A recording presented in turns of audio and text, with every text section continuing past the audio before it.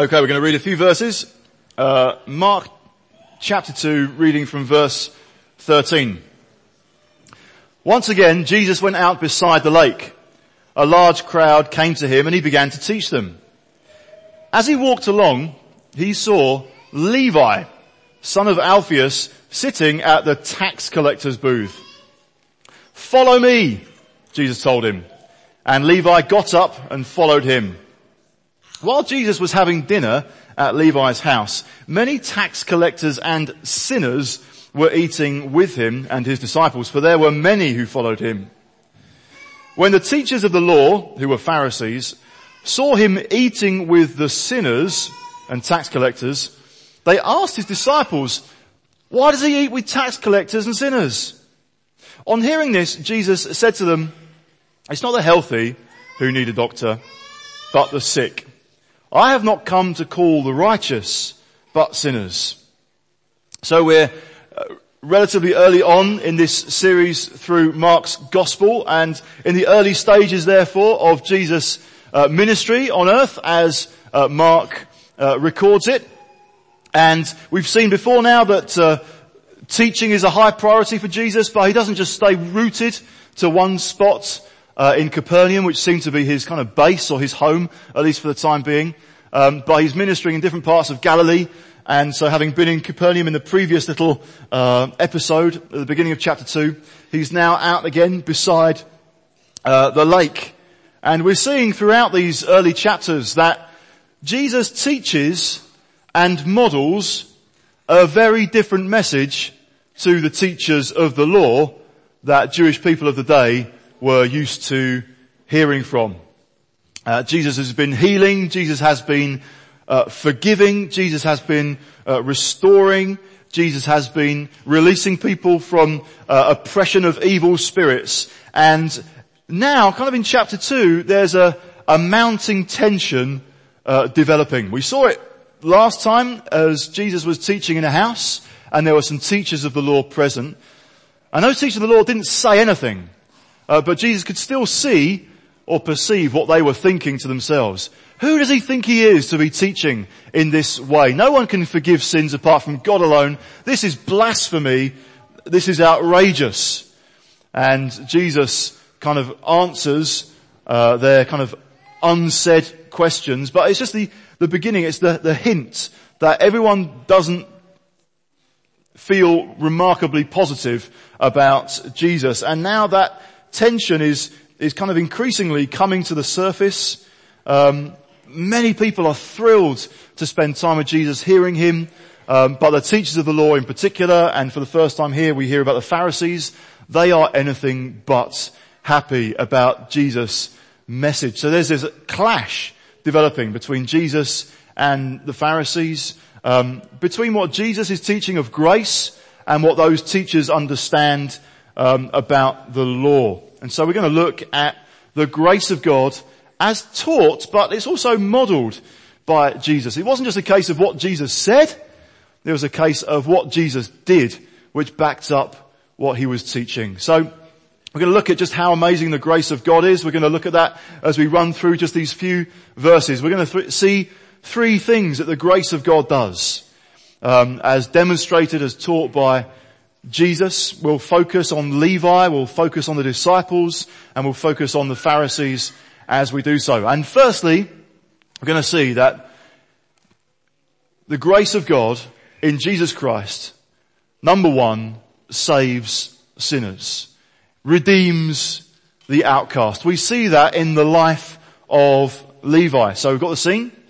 Jesus is teaching beside the lake, and there are many who are gathered there, and Levi is within earshot, perhaps. And he has a very Jewish name. Levi was one of the sons of Jacob, hence there was a whole tribe known as the Levites, serving God in the temple and as a priesthood. But so it's a very Jewish name, but this man is an outcast. You might remember some weeks ago we looked at the account of Jesus healing the leper. And the leper, because of his skin complaint, because of his skin disease, was an outcast. He lived in lonely places. Levi, like the leper, is an outcast, but unlike the leper, this guy is not just a victim of circumstance, of things that have happened to him. At some point, Levi has made a decision himself to turn away from God, perhaps to turn away even from his family, and to turn away from the community, and to turn towards a very different lifestyle, because he decided to become a tax collector. That meant that he was really, for many, a hated figure. I think, well, again, for us, that might sound a little bit strange. Do we have anyone here who works for the Inland Revenue? You're fine. If you want to put your hand up, that's okay. You're very, very welcome. Because for us, the concept of tax collecting perhaps doesn't kind of have the same angst that it did for the Jewish community back then. But this is more like, at the time, if they did careers advice, no one would have come back from an appointment with a careers advisor going, I'm going to be a tax collector. It would be like coming back home saying, Mum, Dad, today was a day, I had the interview, we did this little test to start with. Has anyone ever done that? You might have an interview with a careers advisor, but you might kind of do some test. It's trying to kind of put you into a profile. Look at your skills, look at the subjects that you're interested most in, and you you go through a whole variety of exercises and answer a whole lot of questions, and out churns the results. Here's the career for you. I remember doing that in class, and just being really surprised. I could throw up some really unusual results. And there's one guy, and he just swore blind that his results were brain surgeon. And we're like, no, really, we like you, but we just don't think that's true. But this is a sort of situation where no one would come back home and say, Mum, Dad, I've done the tests, I've had the interview, and with my people skills, my ability with maths, they've realized, they've suggested that what I should pursue is being a loan shark. So the money's quite good, I've heard, and I'm sure that will satisfy your aspirations for me as well as my own desires and aspirations in life. Mum, I'm going to be a loan shark. That would be kind of more a case of the modern equivalent, the current equivalent of being a tax collector. Someone who's greedy, immoral, and is looking just to turn the screw on people at any opportunity, getting as much as they can, fleecing people. And so tax collectors were often thought of as greedy, immoral people, like I say, who turned their back on God in their pursuit of money. And so Levi would have been raising taxes, collecting fees for Herod Antipas, who was in cahoots really with the Roman Empire. So just totally, he would have been a hated figure. There's no way back for Levi. With the choices that he's made in life, there's no hope really of getting welcomed back in. He's already burnt his bridges with respectable, God-fearing people. And in any society there are crimes and offences that provoke real anger. Things that can't easily be forgiven, certainly not forgotten. Some people can be rehabilitated, but others, there'll be certain crimes, certain offences which is just totally reprehensible. And someone would have been thought of as just burning their bridges. But what happens here with Jesus? Perhaps Jesus could see that Levi was listening as he was gathered beside the lake. We find out that's where the tax collector's booth was as Jesus walked along later. So perhaps Levi is within earshot of Jesus as Jesus is teaching, or perhaps he's heard him before. Perhaps Jesus could see faith in Levi just as he saw the faith of the men who lowered the paralyzed man down through the roof, as we saw last week. Now, as Jesus is walking beside the lake, he therefore calls out to Levi and says, "Come and follow me." Now, Jesus, at this point, has already been gathering a fairly quirky bunch of disciples. We've got these fishermen, not typical candidates to follow a rabbi, but now a tax collector. This is completely inappropriate. This is completely outrageous. But God in His grace chooses the very unlikely and perhaps also chooses sometimes the very unlikable. Jesus met Levi where he was, called him to leave his old life behind and to follow him, and offered him a brand new start that the teachers of the law would never have offered, would never be in a position. Their framework, their way of looking at truth and at scripture and life would have meant that, no, this guy's burnt his bridges, there's no way back. Jesus, however, reaches to him and offers him a brand new start. He responds immediately. He gets up. He follows Jesus. He leaves behind his livelihood. This is how he'd been making a living. The fishermen, they could always return. If things didn't go that well, the fishermen could always go back to the lake. They could always go back to their trade if following Jesus didn't work out so well. Levi, he is taking a big risk. If he's going with Jesus and he's leaving his tax collecting behind him, there's no way back to that. And what we see in this wonderful response of Levi is that again, he also didn't lose any time in sharing his faith with other people, as we're about to see. But what that does, as we've seen here, what the grace of God is doing in saving sinners, the question that it prompts is this: have you received this grace personally? Because it would be possible for Levi to have heard it and to have continued unchanged, or to have heard the invitation from Jesus, come and follow me,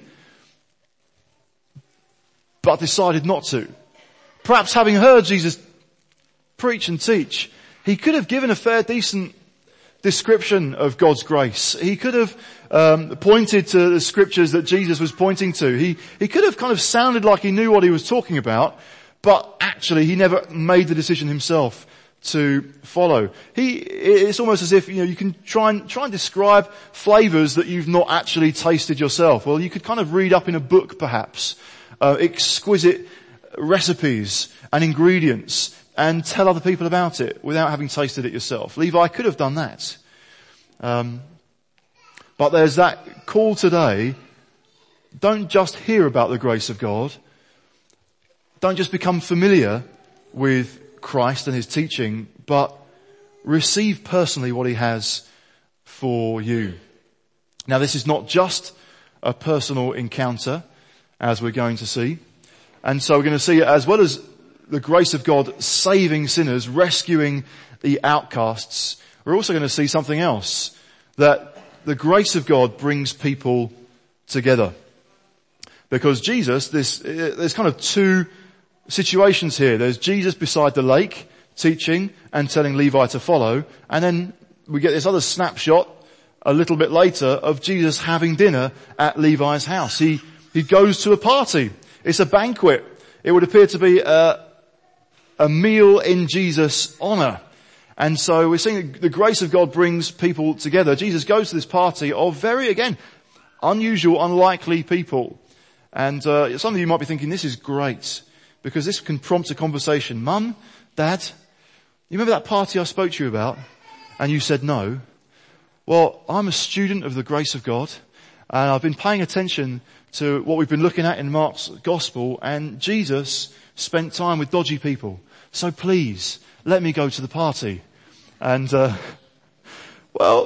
interesting, but let's just look a little bit closer at what was going on. And in particular, let's look at what was going on for the disciples. Jesus goes back to this meal, takes the disciples to. There were many tax collectors and sinners.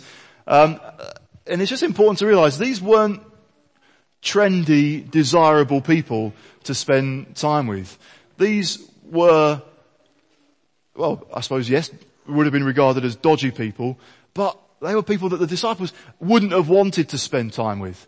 So it wasn't like following Jesus, yes, we get to go to the party. It's following Jesus, hang on a minute, this is unfamiliar. I'm not quite sure these are people I want to be spending time with. I'm not quite sure this is a situation in which I would like to be. I mean, think about it from their perspective. The fishermen, James, John, Simon and Andrew, they are hard-working guys, making an honest living, running a family business. That's what they had been doing just a few verses ago when Jesus walked beside the lake and called out to them, come and follow me. So they left their nets, they left the boats, and they went and followed Jesus. Now they could go back to that. That was a respectable way of living life and of earning a living. And now they're spending time with Jesus, just beginning to get to know him more and hear him. But they can just think back, only a few days, maybe just a couple of weeks ago, their daily life was going out onto the lake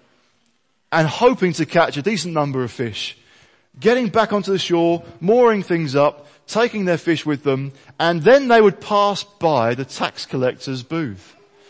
They knew Levi, probably. And there would have been many a scenario perhaps where, guys, not so fast, come on over here, show me what you've got.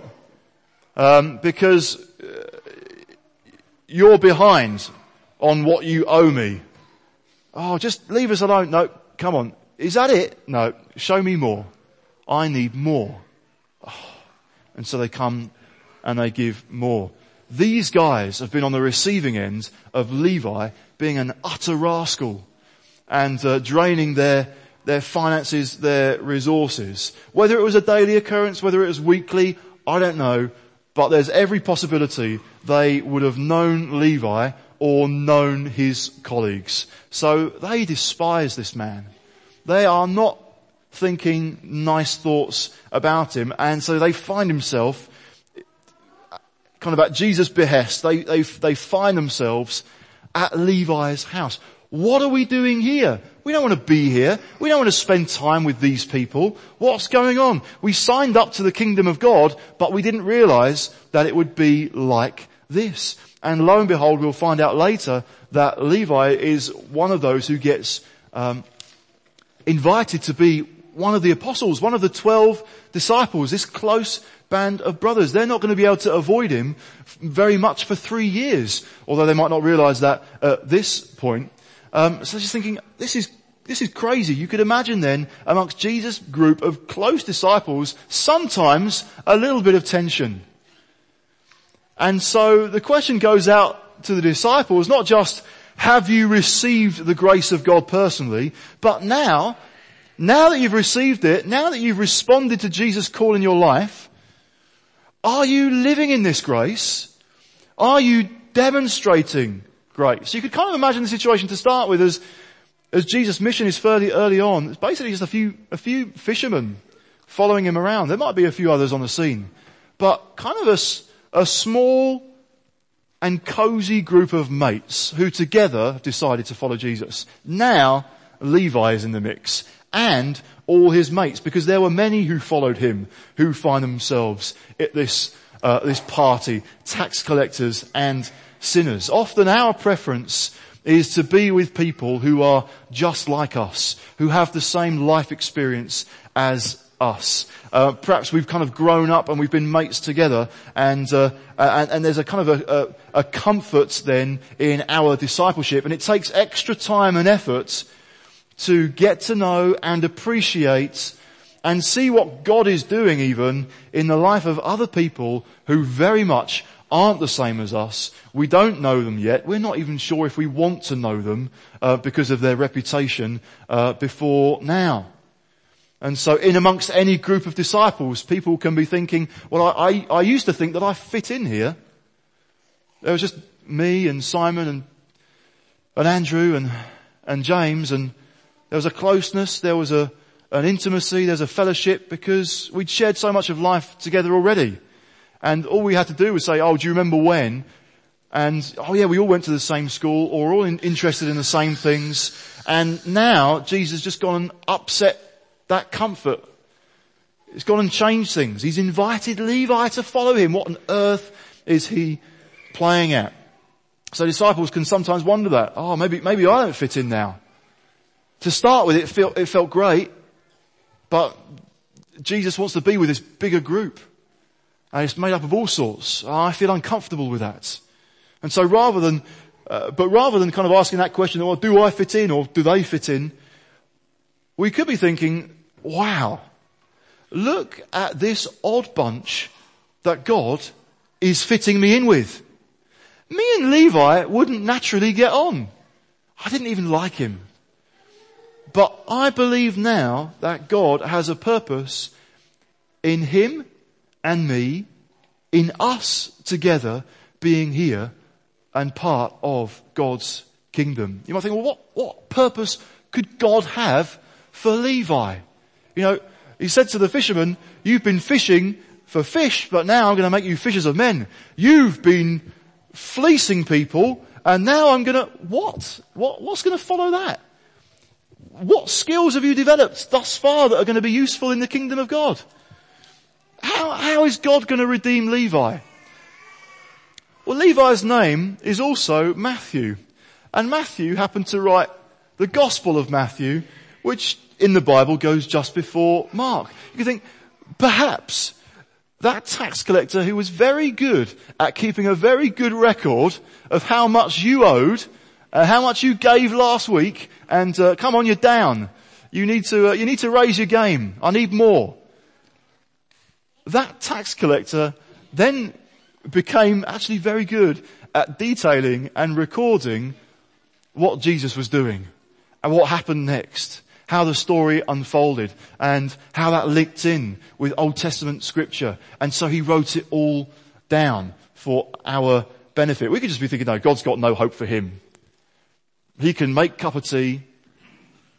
No, I'm not even sure he can do that. I don't think we'd have him on the hospital. I don't think we'll have him on welcome. I don't think we'll have him on hospitality. I don't think we'll have him on steward. His past life suggests he's not trustworthy. We're going to have to keep a careful watch on this guy. Could have been how the disciples were thinking. But how much more is it exciting to see God in Jesus knitting together a very bizarre group of people who he's called to follow him. Now it might take a little bit of time for the disciples to get used to. They were perhaps just getting settled in this group as it was, and then things change. And then they've got a kind of this extra effort to reach out and get to know someone who is from a different side of the tracks, losing whatever they felt they had as a smaller group. Now it's a time for new friendships. There's new growth. There's new opportunities, and perhaps that is very much the same for us as well. The challenge comes out to us. Are we living in this grace? Are we demonstrating it? Are we enjoying the evidence of God's grace amongst us as it is now? Are we believing for more evidence of God's grace amongst us in times to come? When maybe even a Sunday meeting or a core group or something else we do as a church is totally unrecognizable from what it is now. Goodness me, we've got to handle change, and the fact that I kind of got used to things as they were in my core group or in my congregation, and now we've just been told that rather than have 2 congregations, we're moving into 3, and that's the 1st of February, and my friendship group is going to change a little bit, and it can be seen as a cost. Oh no, this is going to be more effort. I was just used to things as they were, and now I'm having to encounter this change and its extra efforts. Oh, I'm losing what we had. Are we losing something, or are we gaining something? Are we losing comfort, or are we gaining opportunity? Opportunity for new relationships, new friendships, new growth, and new evidence of seeing what God is doing amongst us. Jesus is perfectly at liberty to say, come follow me, to anyone he chooses. And then he knits them in. And just as he's knitted us in, if you've been here for some time. So the grace of God brings people together. Not just people who are the same as one another, who might be very different. Thirdly, the grace of God turns religious expectations inside out. This meal, this dinner in Jesus' honor, doesn't just puzzle the disciples, it offends the Pharisees. When the teachers of the law, in verse 16, who were Pharisees, saw him eating with the sinners and tax collectors, they asked his disciples, why does he eat with tax collectors and sinners? See, Pharisees are these experts in the law. They've got every reason to be confident before God. If we want just one example of that, Jesus teaches a parable and of the Pharisee and the tax collector. He kind of explains the dynamic like this in Luke and chapter 18, in verse 9, we read this: to some who were confident of their own righteousness and looked down on everybody else, Jesus told this parable. 2 men went up to the temple to pray. One, a Pharisee, and the other, a tax collector. The Pharisee stood up and prayed about himself. God, I thank you that I am not like other men, robbers, evildoers, or adulterers, or even like this tax collector. See who tax collectors get lumped in with. They're in the category of robbers, evildoers, adulterers, and even tax collectors. Wow, as bad as that. I fast twice a week and I give a tenth of all I get. So here is a guy who, as Jesus tells that parable, is confident of his own righteousness, of his own standing before God, and had a profound tendency, therefore, to look down on other people. So we get this group of experts in the law, the religious elite, totally puzzled as well by what was happening here. You see, they would have been looking forward to God's kingdom. And when God's kingdom came, when a Messiah came and there was a heavenly banquet, they would be thinking, we'll get the seats of honor. We'll be kind of ushered right in. And we'll be at the very center of what God is doing in this new kingdom and in this glorious new age for the people of God. We are the ones who are closest to God. So if there was a big feast, they'd expect, well, obviously God will be there right in the midst of it. Us Pharisees, we are closest to God, so we'll then be right in the mix. Just a bit behind us will be the ordinary believers. Maybe fishermen might make it into that category. And then on the outside, with no hope of getting in, and just looking in from the outside, will be the evildoers and the tax collectors and sinners. They're on the outside looking in. That would be their expectation of ultimately what God is going to do in the whole of history when the kingdom of God comes. And Jesus turns those expectations inside out completely. We see Jesus at the center. Who is closest to Jesus? I would suggest it is the tax collectors and sinners. Why is that? Well, when the Pharisees have this question, why is he doing this? There's no way these Pharisees are going in. There's no way they would go and mix with the riffraff. This just being in the presence of tax collectors and sinners and people who associate with non-Jewish people and raise money for them, even to associate with them runs the risk of us getting contaminated. If we just brush past each other, I am ceremonially unclean, a Pharisee would be thinking. So I'm not going in there. But they can see what Jesus is doing, and he's been teaching about the kingdom of God. They've been listening, and so they're totally puzzled by what's going on. So they're on the outside, so they can't speak to Jesus, because to speak to Jesus would be to go into that party. So they're kind of on the outside looking in. Who do they speak to, therefore? The disciples. So you've got Jesus, sinners and tax collectors, the disciples, following Jesus, maybe just a little bit wary and unsure, but kind of in there just about. And you've got the Pharisees on the outside, looking in. And they're totally confused. They think that Jesus' actions need an explanation, or maybe need an apology. And Jesus does explain. He's kind of saying, it's not just okay for me to do this. It's not just permissible. I can get away with it. I've earned my spiritual brownie points, so I can go along to that party, and I think at the end of the evening, it won't have contaminated me too much. I'll be alright. No, Jesus wasn't saying that. Jesus saying, it's my mission to be here. It's not just okay for me to be at Levi's house. It's not just okay. This sums up what I am about and why I came. I came for people who are not confident in their own righteousness. I came for people who know they need help.